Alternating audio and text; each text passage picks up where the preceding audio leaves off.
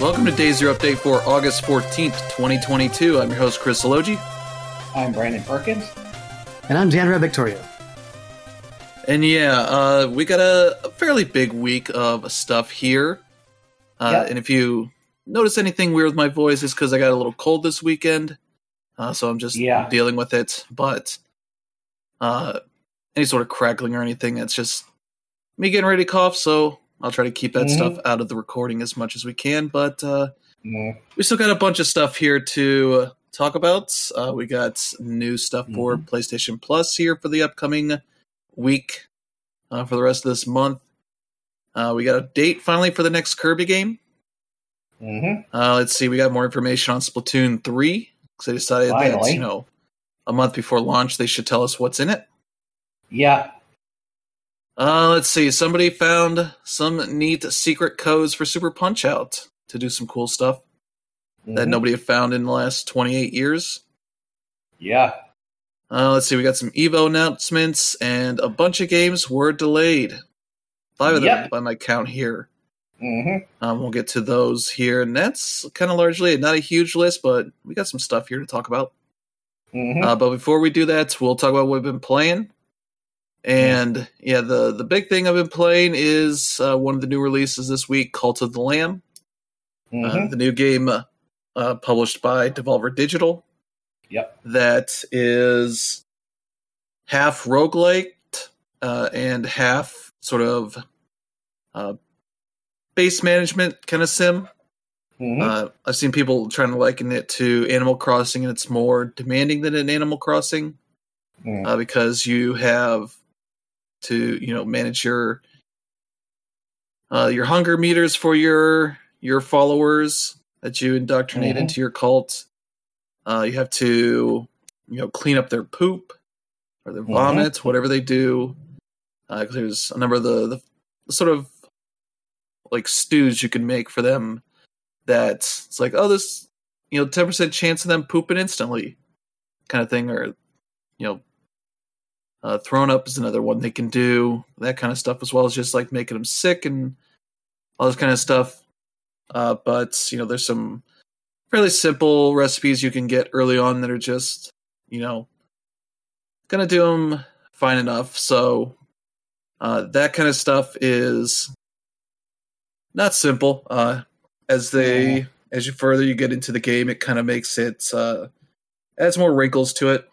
You get temples because it's a cult. You got to have a place for doing some further upgrades for your facilities and such, and different abilities you can get out of that. There's you got a crafting area for building new places. You have like a finite amount of land, and there are some smaller things too. You can have people just go around like chopping up wood and mining stone, that kind of stuff, but eventually you'll run out of major stuff there. So they allow you to eventually unlock sort of perpetual places to mine that stuff. But also by that point you unlock some other side areas that you can go to and potentially get that stuff and do more things. So it opens up pretty nicely into other areas for maybe some fishing and some other quests and all this kind of stuff. If you want to do them, I think you can probably just kind of focus on the mainline stuff, which is sort of going into the forest of the various current deities, I guess. I don't know how they describe it, because you're playing as a lamb that was going to get sacrificed, I guess the last of your kind. And as you get sacrificed, you run into, I think they call it the One Who Waits, who is this other deity that is trying to get back into power and sort of recruits you into their cause and has you set up your own cult to lead to all these kind of powers to overturn the current god hierarchy of sorts. And kind of the way that's all set up is pretty neat. It's very much kind of like a Binding of Isaac in terms of being like kind of top down-ish, and you're going into different rooms and you're encouraged to kind of try to bust stuff up as much as you can, because you can get resources out of that for taking back to your camp, kind of stuff. Mhm. Even get to the point of like, oh, when you kill enemies, they turn into skeletons. Like, oh, you should bust it up so you get some bones. That are also a thing you can use for stuff. But the runs through these, you kind of, at least the first one, I've finished up the Leshy's thing, which required you to go through 4 times to do it, and it's a pretty decent length. It's like my first run was like 8 minutes, and then my last run was like 15 minutes, so nothing too significant with that. I assume further ones will get a little longer. But yeah, they do a good job making it kind of more bite-sized versus, a Hades or some of these other games where runs can get up to like an hour or so. I don't know if they let you save and come back, but the length of the runs are pretty short, though they do have like day-night cycles. I assume that affects something, but I haven't noticed anything other than it just being darker at night. But you will have quests that are maybe time limited from your followers. There's one that wanted me to build him something that would cause him to vomit. I don't know. It was a weird kind of quest, but you'll get some of that stuff from your followers. And if you don't do it, you lose faith, which is sort of one of your upgrade currencies. That leads to what they call a divine intervention when you level up that, and that just allows you to unlock more buildings, structures, decorations, whatever for your camp, for that stuff that you can build. So yeah, there's a lot here. It's pretty neat, pretty meaty kind of game. I believe it's not going to be something as long as some others. You don't have like set weapons in this game. You generally start with something randomly, and you get a few chances throughout a run to swap them out or get an upgraded version, that kind of stuff. So far, I've just had like an axe and a sword. The axe is, more powerful, but it's slower. And the sword is like much faster, but not as powerful, kind of thing. But yeah, through some of the upgrade process, you can upgrade sort of the level of weapons you get, that kind of stuff. You may be able to upgrade to get more types of weapons. I don't know, but you also get some powers too that require a currency called Fervor, which drops from dead enemies or at the end of each area you complete. Kill all the enemies. It drops a big chest that gives you some gold and some Fervor there. Those are usually like different kinds of specials. One was like this kind of arrow shot. Others, were just like, just push people away from you and it'll do a little damage too. That kind of stuff. I didn't use it too much, but they have their uses. But yeah, that's Cult of Lamb. Definitely recommend checking that out if you're looking for a roguelite of some kind. That one seems like a pretty good one. Another game that came out this week, Rumbleverse, which is a battle royale, but built around wrestling, where you essentially are getting fired out of a cannon into this city. It's probably called Rumble City. I don't know what the name is on that, but they start out telling you like, here's the area where you're not going to take damage if you're outside of it, and after a certain amount of time, it just starts shrinking through each of the different parts. But yeah, your abilities are fairly simple. You have like a basic attack button and a strong attack button. One for block in, and you got some special abilities you can pick up. You find books essentially for different like special moves, choke slams, and these are different kind of attacks, so you can swap them out as you see fit. But you can also pick up, powder that upgrades your health or your stamina or whatever. You also have the ability to like climb up buildings and such, which leads to some cool stuff where you can potentially, if you line it up right and get lucky, do an elbow drop off of a building onto somebody, just do some massive damage to them, that kind of stuff. That they've had a little bit of a rocky launch. I don't know if it's because there's been a lot of people jumping in and their servers weren't able to handle it. But they've had some long matchmaking times and such. So hopefully it's just high demand for the game. But yeah, right now it's PS5, PS4, and PC, I believe. And yeah, it's Epic published, so it's on Epic Game Store, not Steam.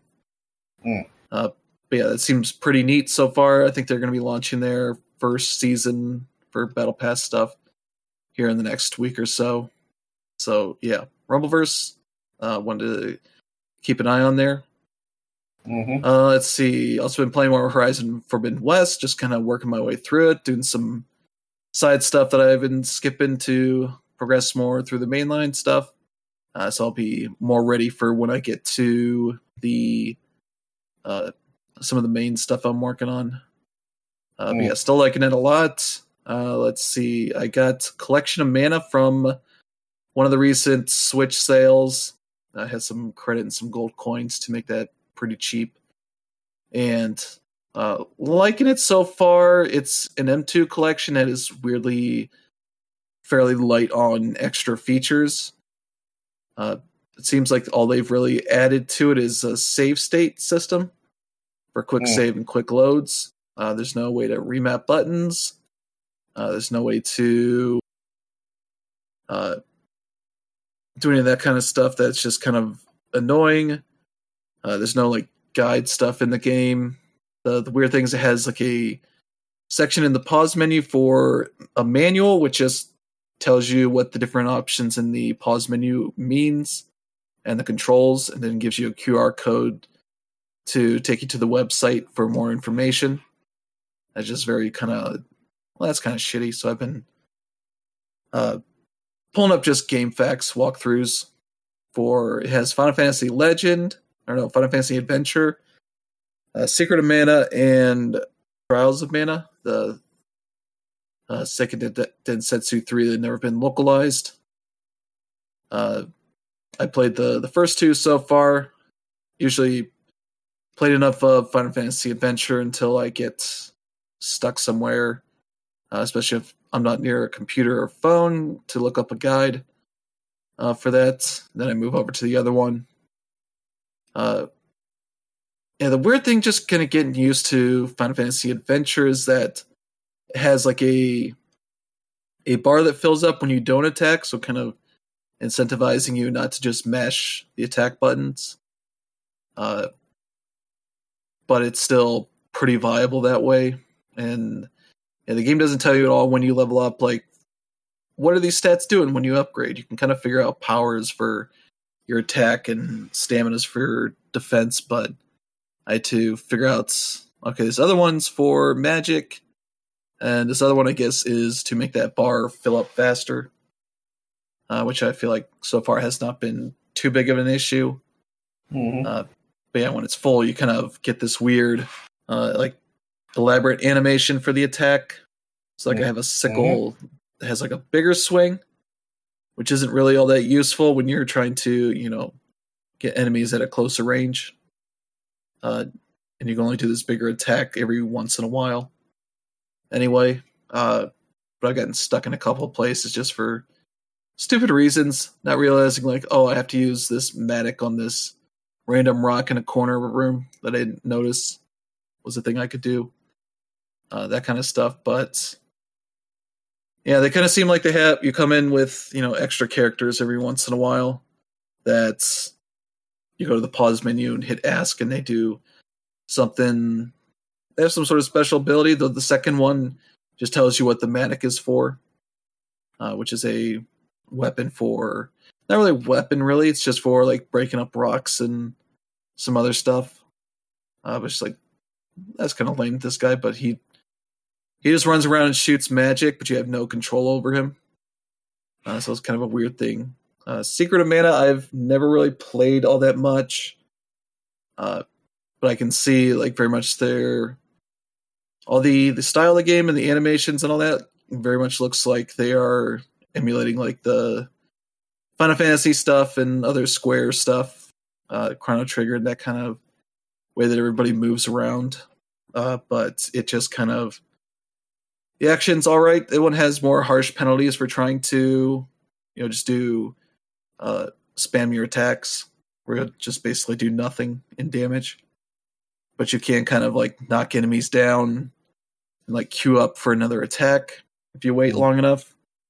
But there's some enemies that are just kind of a pain in the butt. But I've not had too much trouble in getting around on that as far as getting stuck. My main issue is running into merchants and not understanding anything about what stat boost certain weapons are going to do or equipment you get. You kind of just have to guess if you don't have a guide. So I ended up just pulling up a guide earlier today when I was put some more time into that just to be like, okay.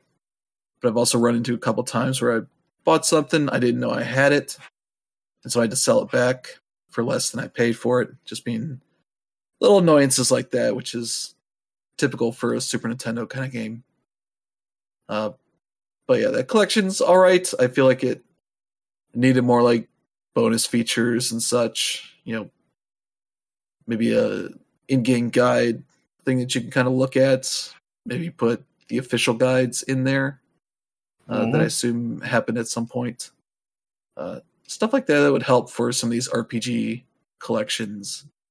Some of these games can be very obtuse, especially like a Game Boy game, where the notion of having to go into, where you can buy like a key that can be used 4 times that you have to equip in a weird way, that kind of stuff. That's just like mechanics that nobody has done in at least 20 years.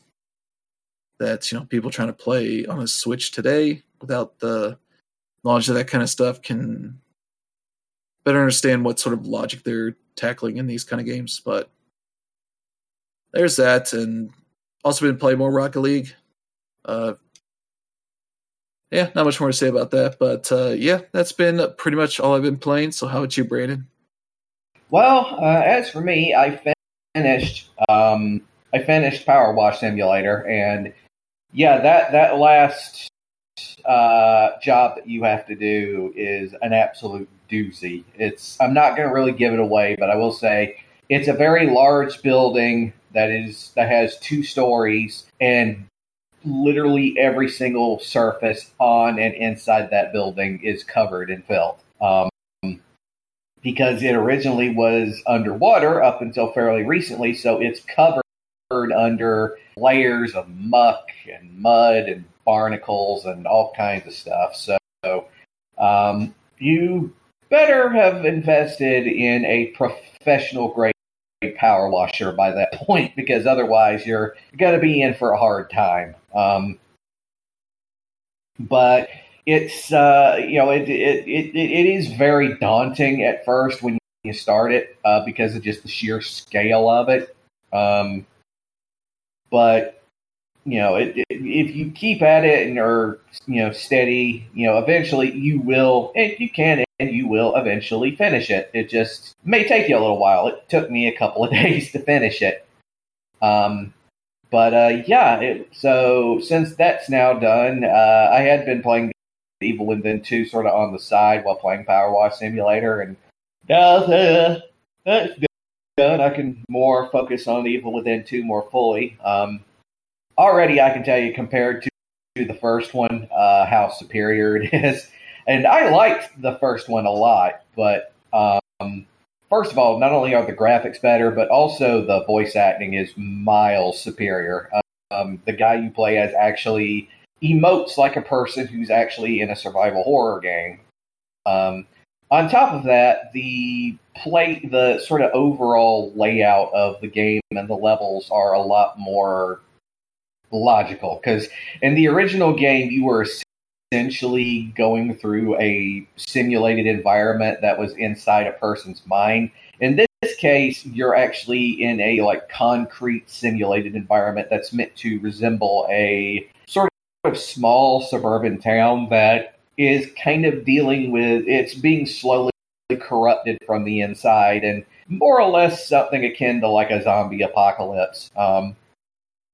So you're having to go from up roads and house to house and stuff like that. It's pretty intense, and it's pretty a lot of these enemies have a tendency to kind of hide in plain sight. So it's got its degree of scares too, unlike the first game, which just tried to kind of overwhelm you with the gore. But other than that, I am finally getting around to playing it because I had downloaded it from Game Pass months ago, and I'm only now playing it. Yakuza Like a Dragon. It's there, and I'm honestly kicking myself that it took me this damn long because it's already, I'm not even that far into the game, and it's already pretty amazing. Ichiban himself is already someone that you find yourself being kind of a lovable schlub, but the way he's so absolutely sincere and yet also kind of goofy at the same time makes him weirdly affable. But also, I think probably what I like about this game that kind of separates it from the other Yakuza games, even though I love the other Yakuza games, is that this game actually takes you out of Kamurocho and puts you into another place inside of Yokohama.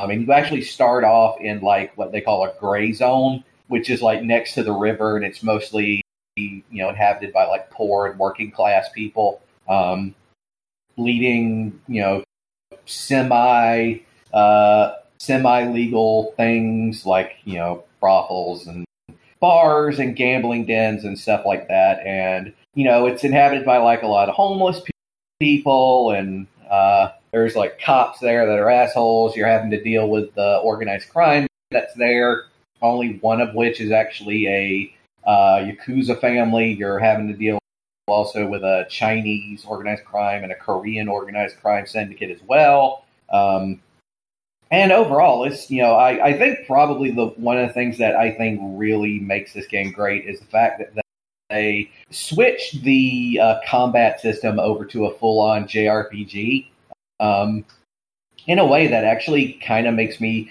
when I play this game, have like flashbacks to like Persona, mostly due to the stylized nature of it. But yeah, it's genuinely good, and I can't wait to get and play more of it. I am legitimately impressed. But yeah, so that's what I've been playing. What about you, Dan? Yeah, I mean, like, but before I go ahead and go on my thing, I just wanted to quickly, respond to what you were saying about Yakuza. I was out with a few friends last week, and they don't really play that many games, but they do have, games with gold or PlayStation Plus. I forget whatever service that Like a Dragon is on, and yeah, like they're really enjoying it themselves, and yeah, like I think part of the thing, aside from the fact that it's turn-based, is that Ichiban is relatable in the sense where, he can actually call out what exactly is happening around him. And, like you said, he's goofy. Like, the guy's an idiot. He is a complete, numbnuts as far as, his intelligence level. Yeah. But there's also the fact that he's a gamer. They make fun of Dragon Quest all the time in that game. And, yeah, it's just absolutely charming, and I'm glad you're finally getting on that because that game is absolutely wonderful. Like, it came out when Trails of Cold Steel 4 and Persona, maybe it was a Persona, I forgot, but they were it was Dragon Quest, and there were a lot of good games during that time period. But Yakuza was definitely a special one among them. So yeah, awesome. Anyway, going back to what I've been playing.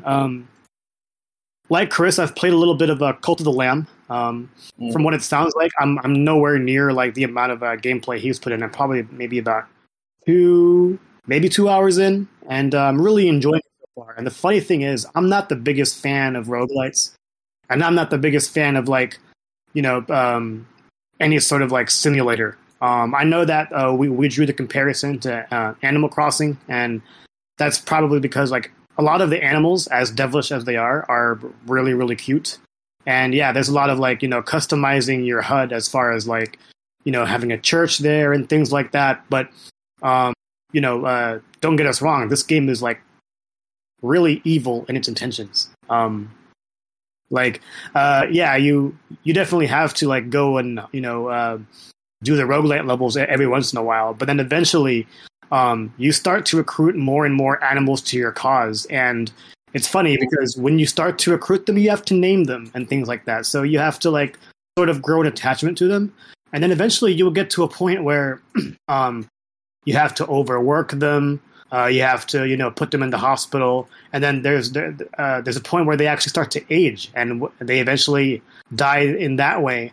And like you get to a point where you have so many of these animals where you actually stop naming them because you realize they're not important at all. They're just there to serve you as a deity, serve you as a cult master. These are all cultists who just will sacrifice their lives for you, and it's just absolutely nuts. And the reason why I actually enjoying both these aspects that I don't even really care about as far as like my preferences in gameplay is like Chris said, like a lot of the actual roguelike leveling is really, really short. Levels can last anywhere between like 5 minutes and like less than 15, and they're really, really short bursts, and you can play them in easy, medium, and hard. And the gameplay is really responsive and fluid, and it just makes it awesome. And there's a good dodge roll in the game as well, so it's nowhere near as hard as like Hades, even though Hades isn't even really that hard.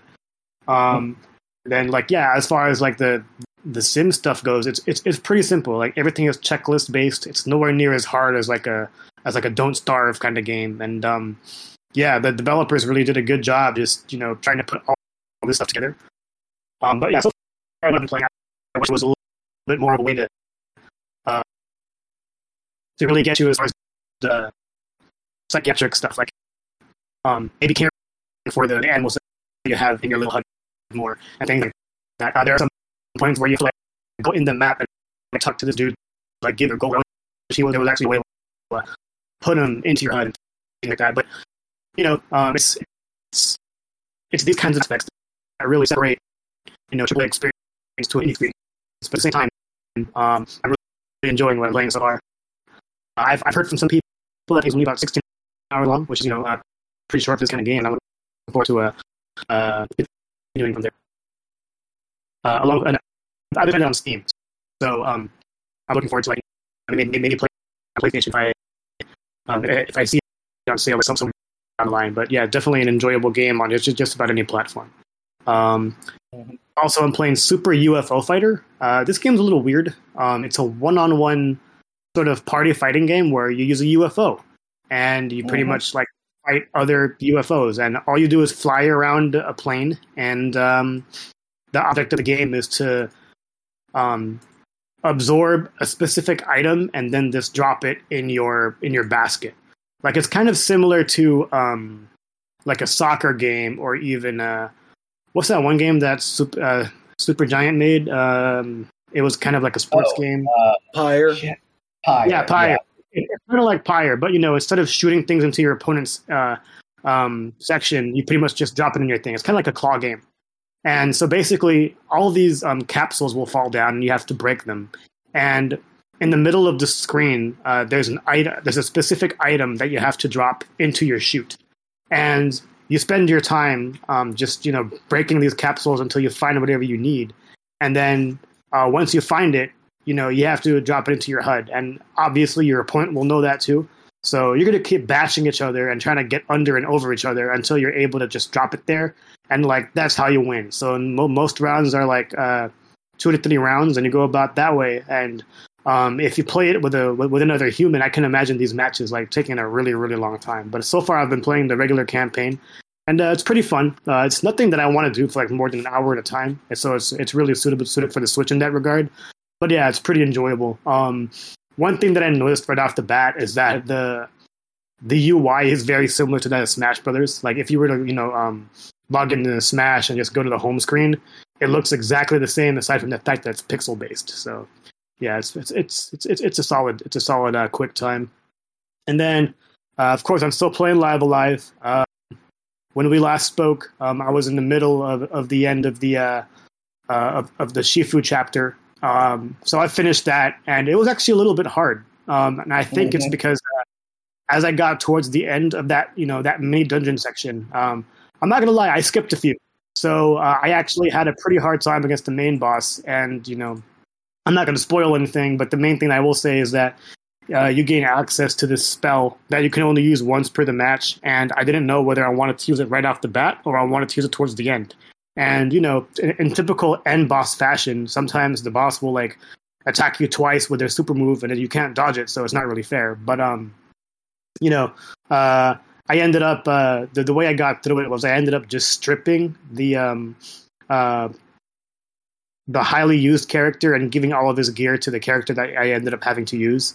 And, I just beat him that way. It was close, but I got through him. So that was fun. I was surprised to see that there was actually an end credits for that. So I guess every chapter will have their end credits. So I was like, oh, okay, cool. We're just going to do this like 8 times. But yeah. So the one I'm doing now is the prehistoric section. So you use a caveman. And they don't talk. I mean, like, they do talk, they communicate, but you can't. There's nothing for you to read because you aren't supposed to understand whatever their language is. So it's funny seeing the way that these sprites are reacting with one another and telling you where to go, and you try to figure out where to go from there. So the last time I played it was a few days ago. So I hope to get through it tonight. I heard it's actually the shortest chapter. So yeah, I'm definitely enjoying Lab Alive so far, and I hope to beat this sometime soon because I'm expecting to get busy with Xenoblade and Trails. So yeah, that's been about it. All right, so yeah, let's get to some news here. We have the list of what's coming to PlayStation Plus, their game catalog lineup for the rest of the month. This will be available on Tuesday, the 16th. As we talked about last week, we know that 3 Yakuza games are coming to PlayStation Plus for that time frame. That is Yakuza 0, Kiwami, and Kiwami 2. So you can check all 3 of those out. Let's see, there's Dead by Daylight. That'll be a pretty solid multiplayer game for that service. Game Pass is getting Ghost Recon Wildlands is also on here. Let's see, Bug Snacks is on here, as well as, let's see, other ones. Metro Exodus, should be a pretty good one to check out the ray tracing stuff on there. There's Trials of Mana, the sort of remake of that third Mana game that never got translated until that collection. And then some more Ubisoft stuff, but some of their licensed stuff: Uno, Monopoly Madness, and Monopoly Plus. No classic games, as far as I can tell, unless they throw something weird in there at the last moment. But it seems like all these will be mainly for the extra catalog. They don't specify anything as just for premium here, so... Trials of Mana seems like a big highlight, even though they don't place it in here like a big highlight. Because that is a fairly recent Square Enix game that probably a lot of people didn't check out so much, and now they can here on PlayStation Extra. So there you go. Pretty solid lineup there. Yeah, that's a really good lineup. And a good call out on the Trials of Mana thing and people not really knowing about it. I know I bought that game and never opened it, so guess I'm one of them. Yeah, so there you go. Lots of meaty games in there. But yeah, let's see. Our next story here. Yeah, the next Kirby game has a release date, August 17th. Kirby's Dream Buffet, which is that sort of multiplayer game of sorts. I believe it's going to be $15. To check that out. That'll be the kind of one of Nintendo's big games for this month in August. Fairly self-explanatory from the way that thing has been shown off. It's kind of more like this just 4-player multiplayer kind of battle royale-ish kind of game of sorts. So yeah, there you go. I'm a little surprised it's not just free to play with some maybe currency stuff to pay for things, but hey, maybe it'll be a more meaty experience than it seems. Yeah, it is a little surprising for $15. Don't know if that's something I want to get on day one. Maybe I'll just check for a few reviews and see how it goes, but it does look fun, and it does look like something I'd dive into for a little bit. But yeah, there's also a whole lot of other stuff you can get for $15.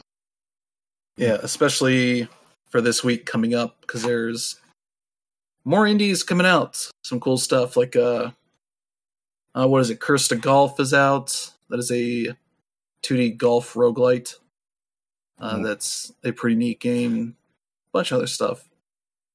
As we start getting into the fall releases for this year, but this month has a lot of cool indie games coming out, so this seems like it would have been a cool game to put on like the Nintendo Switch plus expansion pack thing. Add some more value to that versus just DLC packs and N64 and Genesis games that aren't getting added all that often.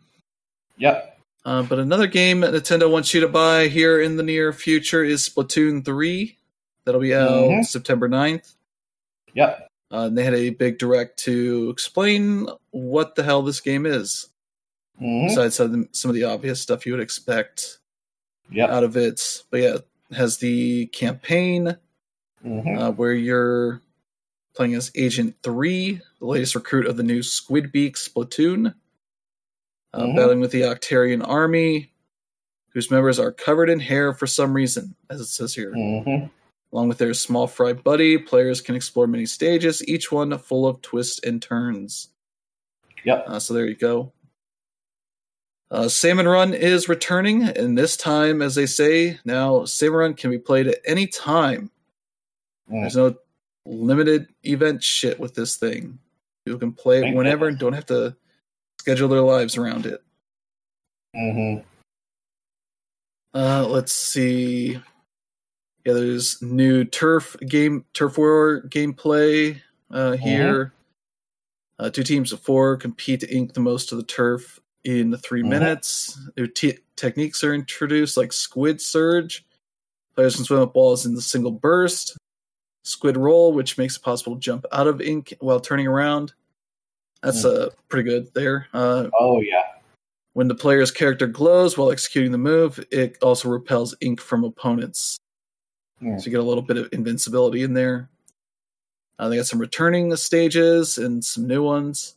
12 total in the launch game. More will be added post-launch. They did call out 2 years of support for... which seems like about as much as Nintendo does for any of their games. Yep. They did talk about the new trio of hosts, which is, I think, 2 squid ladies and a big like manta ray dude called Big Man.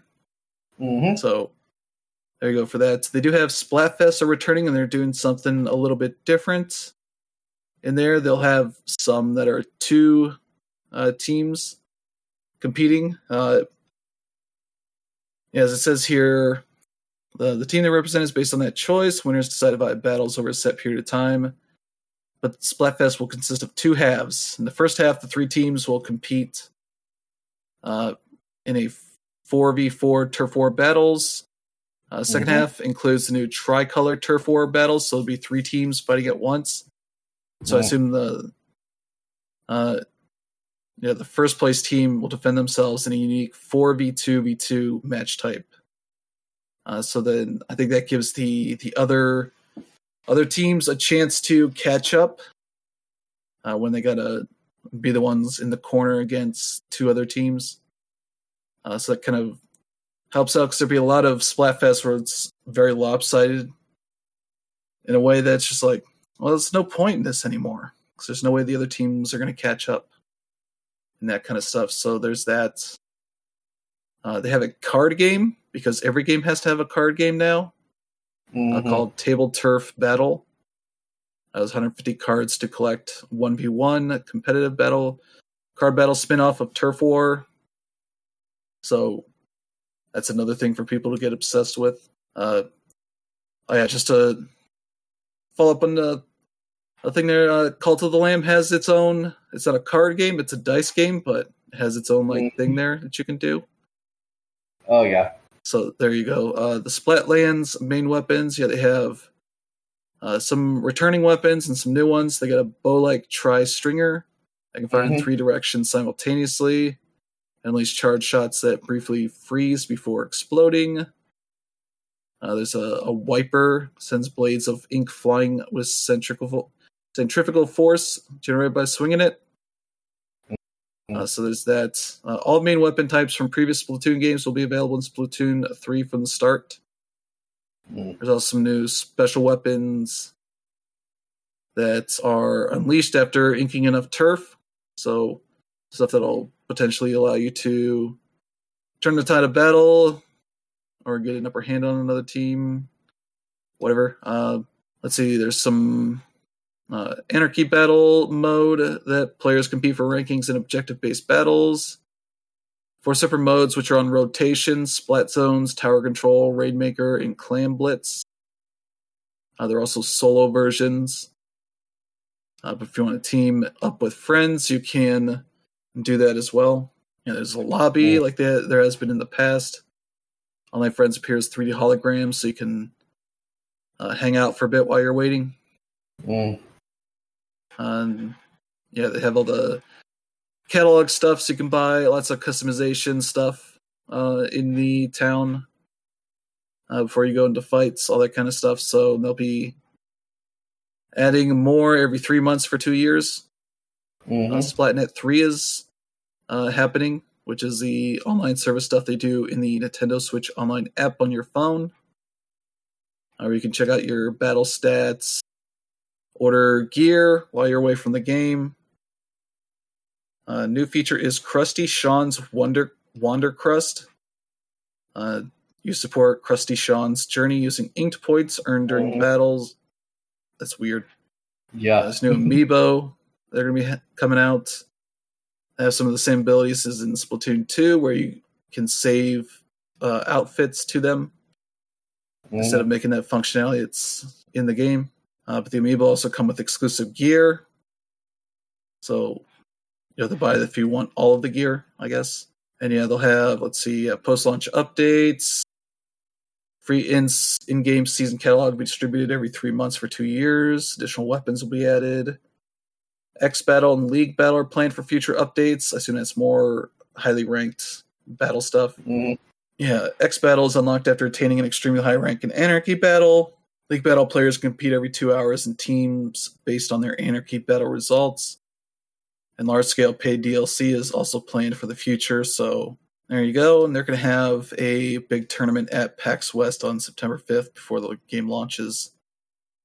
But they'll also have a demo that is going to be coming out. I'm trying to see, did they even mention it here?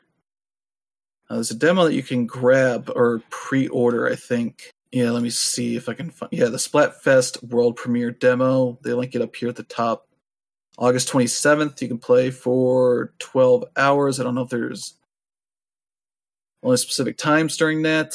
But yeah, if you do not have Nintendo Switch Online, you can, by downloading the demo, get a free 7-day trial for Nintendo Switch Online to play. If you do not, let's see here. After downloading the demo, you receive an email with the Nintendo eShop code for a 7-day free trial for Nintendo Switch Online. Becomes redeemable. The demo becomes playable on August 25th. But yeah, the 12-hour demo starts on August 27th, 9 a.m. to 3 p.m. Pacific time.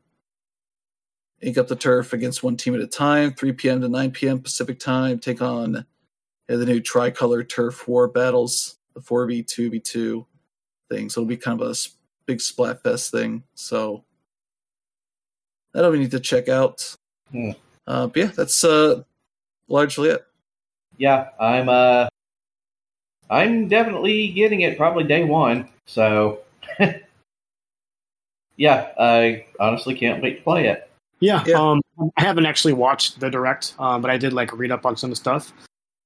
It doesn't seem that much different than the rest. I guess the main thing I'm looking forward to is seeing how the single-player campaign pans out with its story, because that actually does look like the most interesting part of the game, at least for me. Although, I do enjoy some turf wars every now and then.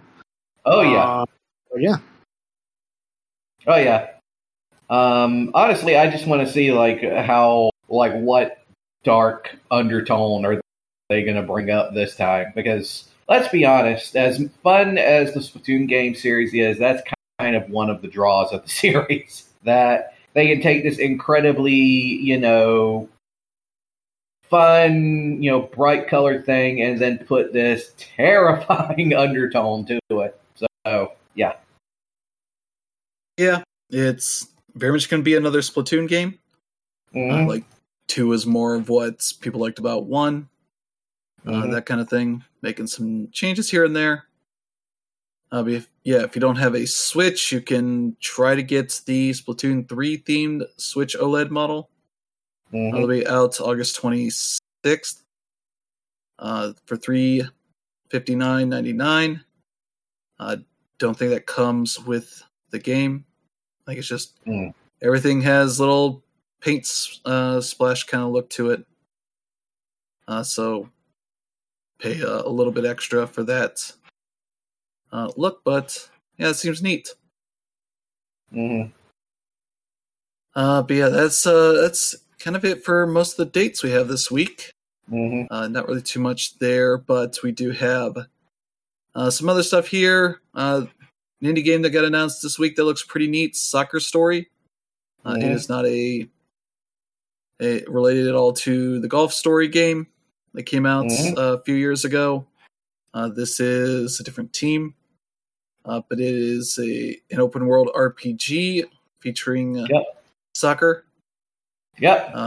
Supposed to be out later this year for PlayStation, Xbox, Switch, PC, and Stadia. It seems to begin 1 year after an event called The Calamity, which apparently has made soccer legal. Magic Soccer Ball chooses you to be the so-called savior of soccer to help heal the world. And you're doing story-based missions and side activities, facing typical opponents like sharks, toddlers, pensioners, ninjas, all that kind of stuff. Has single player as well as a 4-player local multiplayer mode. So it's a neat looking game to keep an eye on. Let's see. Next one here. Super Punch-Out, a game that's been out for quite a while. Oh, yeah. Not as popular as Punch-Out, but there you go. Somebody managed to find some new cheats for the game that require you to have 2 controllers plugged in, which explains why probably nobody really figured this out before, because it's a single-player game. Why would you put 2 controllers in? And just mash buttons wildly. But it requires, let's see, the title screen, hold Y plus R, then press A or start. The following screen will appear instead of regular menus, which shows, the main hero against any of the boxes you can face in the game, including bosses there. So you can select any character to fight a free single match.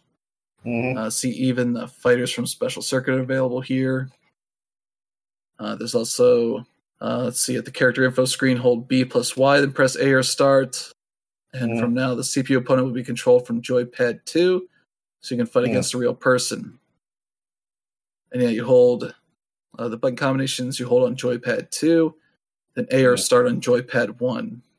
So you're going to have to manage that stuff. You can do it on any version, it seems like, of Super Punch-Outs, even the Nintendo Switch Online versions. I think you would just have to have 2 controllers connected for that stuff. So that's kind of neat. Definitely seems like things that maybe weren't polished or didn't work well enough to be in the game proper. Might have been more for dev work, testing stuff out, kind of thing. But yeah. I mean, with that considered, it's a really interesting find. We're talking about a game that's almost 30 years old and, has probably been hacked, all this time, and they don't find anything until now. So it makes you wonder, what exactly is out there as far as these other game secrets.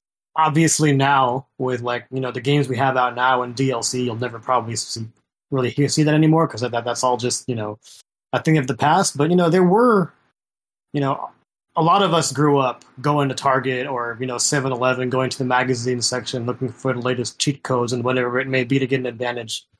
And, this brings up really fun memories. And, you just wonder if there's any other game that has this sort of thing hiding in there. And, I mean, as far as the Punch-Out series goes, no one talks about Super Punch-Out.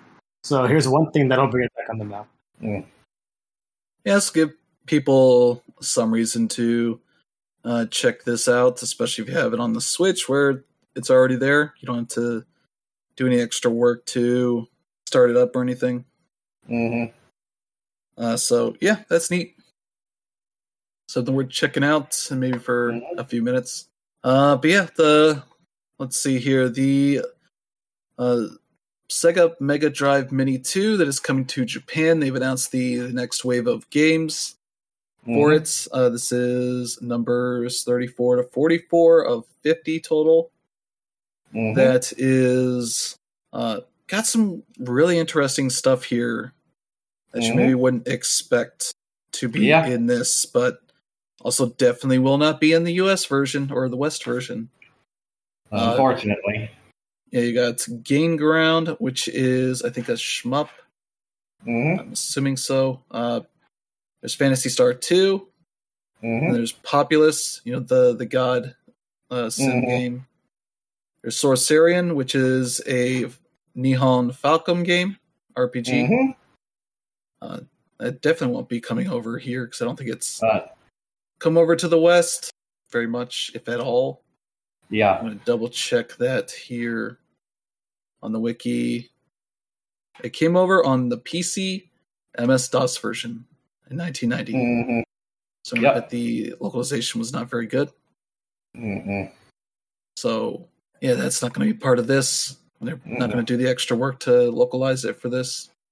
So, yeah, there you go. There's Togi O, King Colossus, which is based on a manga. Or I think it's from it was produced by Makoto Ogino, author of the manga Peacock King. This was sort of another thing that he worked on. A boy living in the frontier, ignorant of his past, grows as a warrior while fighting monsters and improving himself. He is also attractive with a wide variety of weapons such as swords, axes, magic wands, chains, spears, and bow guns. So action RPG kind of thing. It's basically a Zelda clone. Yeah. But that's and there's Viewpoint is the last one, which is a shmup. Like isometric. Yeah. A Sammy game before they owned Sega. And then for the Mega CD games, there's Echo the Dolphin CD, Robo Aleste, Romance of the Kingdoms 3. It's Romance of Three Kingdoms, Or Romance of the Three Kingdoms 3. Shin Megami Tensei, the original that never came over in any form. Not the first Megami Tensei game, but it is the first Shin Megami Tensei game. It's actually the third in the overall franchise that was released all the way back in 1992. And if I'm thinking correctly, I think it was actually originally a Super Famicom game when it first came out. It was. It was originally a Famicom game. Yeah. The only time I got localized was for an iOS release, and I believe that died with iOS updates because they never modernized it for future updates.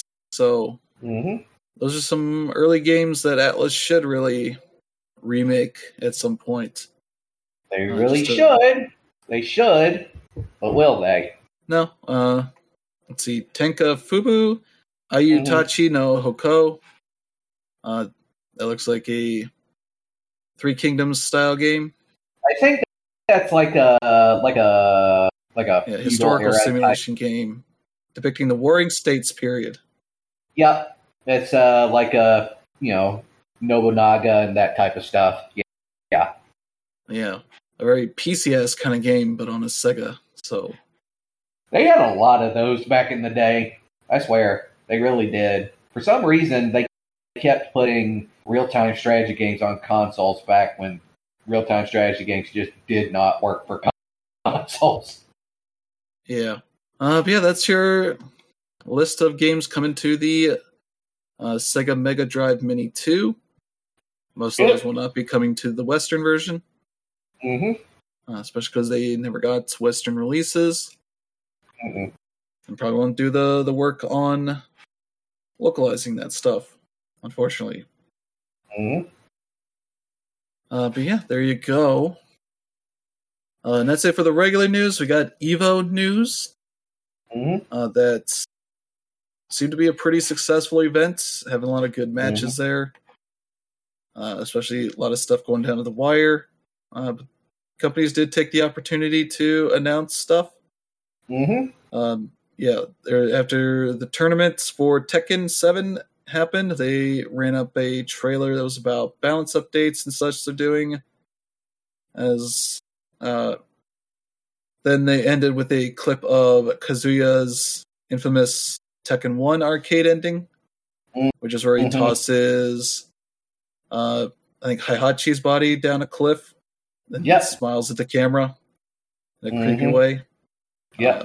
Then transitions over to a modern-looking Kazuya with the same kind of smile, with the message saying, "Get ready."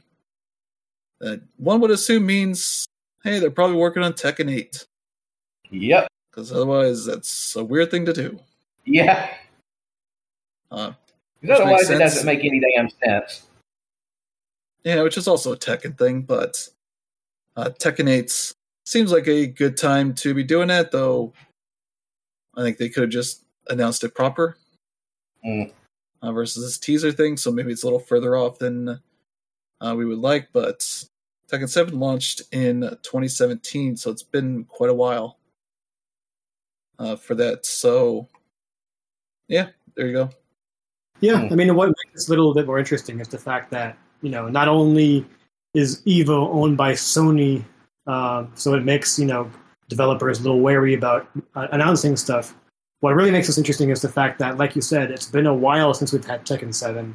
And, we normally see a new numbered entry with a new console generation. And that's where we're at now. So it makes you wonder whether, it obviously is coming soon, but when will it be? Yeah. So, yeah, there you go. That wasn't the only thing they had to announce. They did announce that Dragon Ball FighterZ is coming to the new consoles. Yeah. PS5 and Xbox Series X and S, getting upgrades for that. I don't know if they mention if it's free or not. They're planning some sort of upgrade path for existing game owners. Maybe those new gen versions will have all the DLC in it, so they'll make you pay for it if you don't already have that stuff. Maybe not, I don't know. But they're also going to be adding rollback netcode to the game. Probably for all the PS4 and Xbox versions and PC. Switch is probably not going to, because I think it's going to be more of a harder thing to do, because a lot of people are just playing on Wi-Fi, and that's not really conducive to great netcode. You can just look at how Smash does with that stuff. We get a lot of people playing on shitty connections, because that's all they got. Yep. But yeah, cool to see that these will be getting upgraded versions for the new consoles. Keep the Dragon Ball fun going. Oh, yeah. Evo was 2019, and that was, I think, Dragon Ball's first Evo there.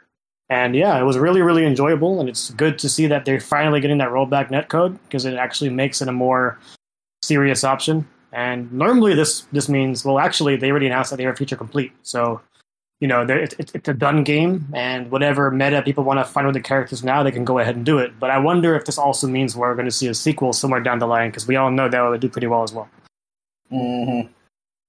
Yeah, that'll probably happen. But let's see. Yeah, Guilty Gear Strive announced a new character, Bridget, a fan favorite.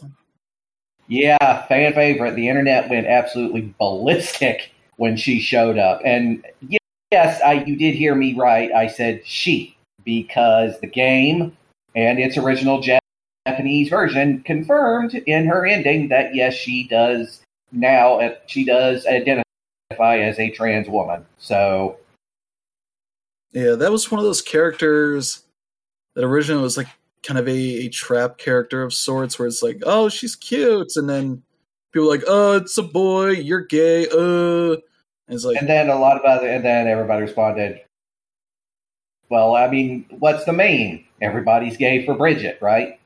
But they actually did something kind of smart this time around, because the thing about Bridget was, in some ways, she was supposed to be sort of like a cute joke character, kind of like May was, with that whole sort of like, she was a boy that was raised to be a girl, and now she can't really decide which one she is. And isn't it funny? But Ishi Watari and the gang actually decided, like, actually did this weird thing where they actually went back and it's like, considering, and keep in mind, Bridget has not been in Guilty Gear for a while now. In fact, I think Bridget all but disappeared once the game went over into started using 3D assets. But then they decided to bring her back, and they was like, considering the whole thing she's had to deal with, it's not really a joke. It's actually kind of affected her pretty strongly, and she's not really sure, how she's supposed to deal with it. And that's kind of like how her whole story arc in the game is her trying to come to terms with the fact that, maybe she does identify more as a girl than as her biological sex was. And, we got a new trans icon, everybody. Also, it just shows the hell that Bridget has always been a really fun character to play, because her whole, like, yo-yo combat is just a lot of fun. So, yeah. Also, her character music slaps. Yeah, and they've changed her look a little bit, because they've gotten rid of, like, the nun look to be more of just a hoodie, a stylized hoodie. Yeah. I mean, it's still, like, you still look at it, it's like, yeah, that's Bridget. It's just they decided to take the nun part and kind of make it look, make it look more like a hoodie, basically. Yeah. And also they changed the little symbol that's up there from, like, the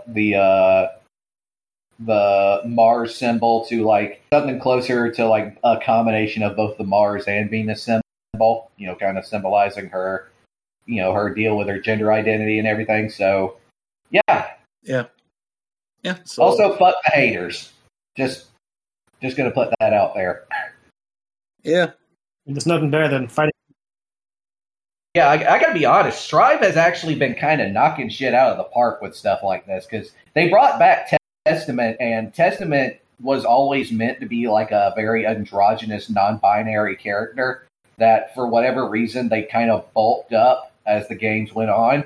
But now Testament looks the way that, they were originally supposed to.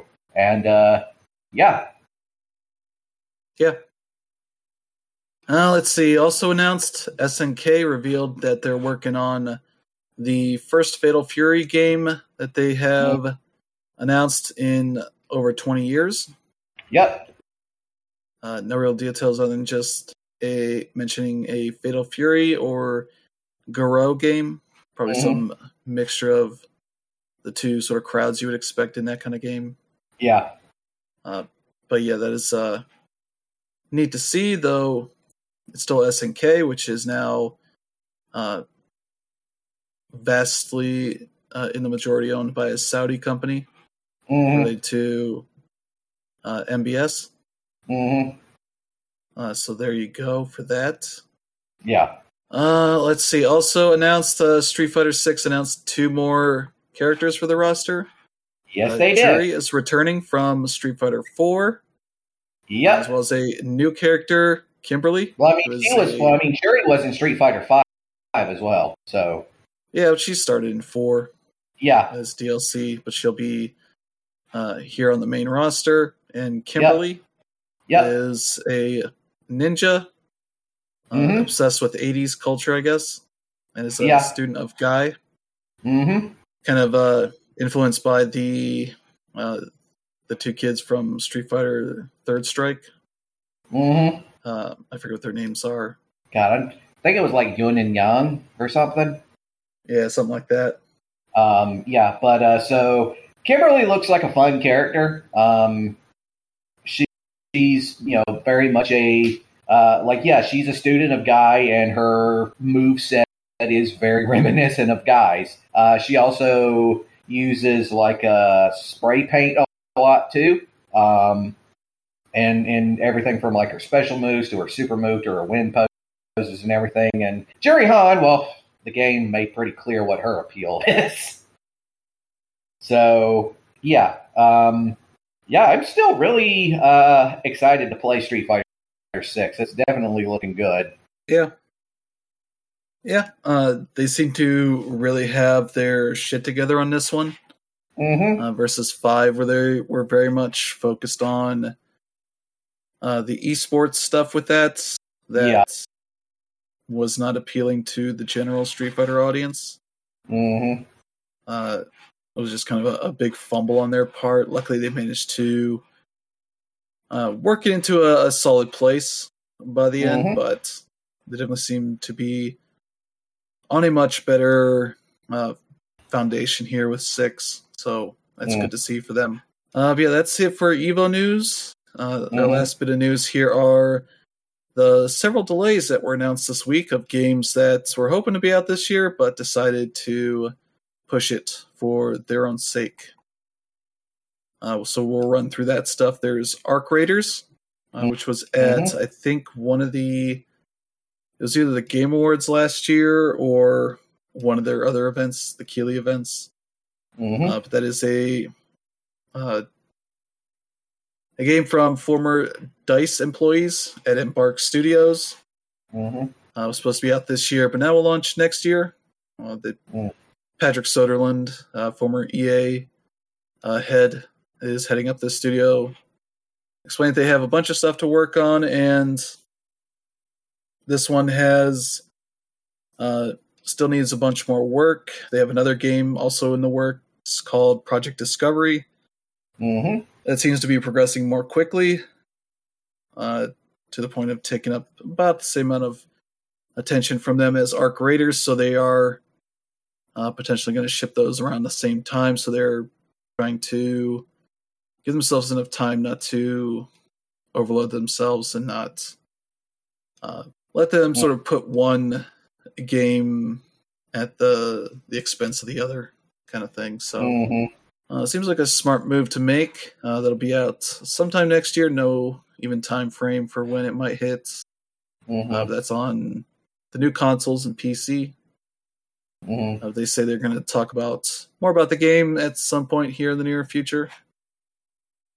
So there you go. That might be a Gamescom kind of thing. I think Keighley still has that opening night thing to do for that game. So yeah, there's that. Another game that got delayed, Hogwarts Legacy. February 10th, 2023 now. For PS5, PS4, Xbox, all the Xboxes and PC. It'll still hit Switch, but they have no news on a date for that version. They'll announce a date when it's going to be ready, so seems like there's a game that's very much hampered on the Switch a bit. And that's less of a priority for them. Yeah. For the launch, at least. So yeah, there you go. Yeah, it's a bit surprising. You would think they'd want to have a Hogwarts game come out right during the holidays. Would have been perfect, but yeah, it is what it is.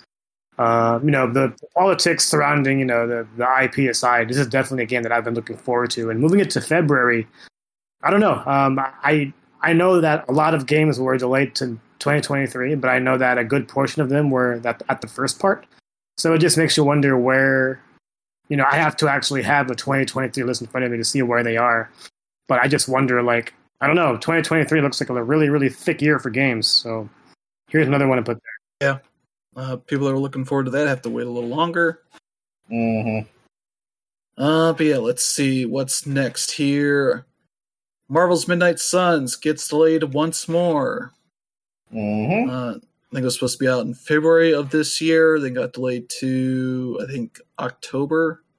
Then, as they were bearing down on that, they decided to delay it again to the end of the fiscal year, which is by the end of March. So you got a few more months to wait on that.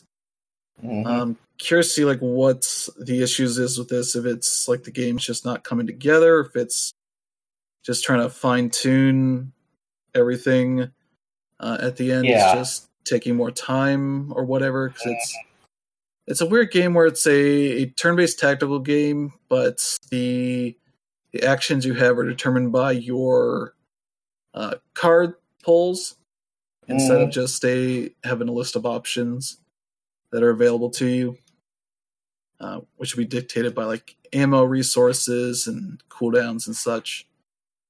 So it's a bit of a different style of a way to do things.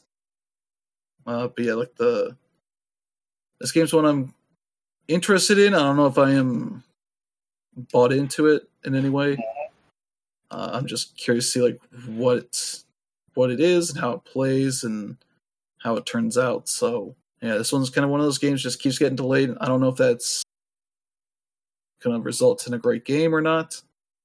We'll have to see. You know, I think Firaxis is a great studio. This might be just a property that just doesn't fit their sensibilities too well. Yeah, probably. So yeah, there's that delay. Next one here, Metal Slug Tactics, delayed to 2023. .mu posted a tweet saying Marco, Eri, Fio, and Tarma are tinkering away to make Metal Slug Tactics as explosive as possible on release. The squad needs a bit more time in the shop to prepare for the battles ahead. See you in 2023. Yeah, as far as we know right now, it's only coming to Switch and PC. Yep. That's kind of an isometric, tactical kind of Metal Slug game.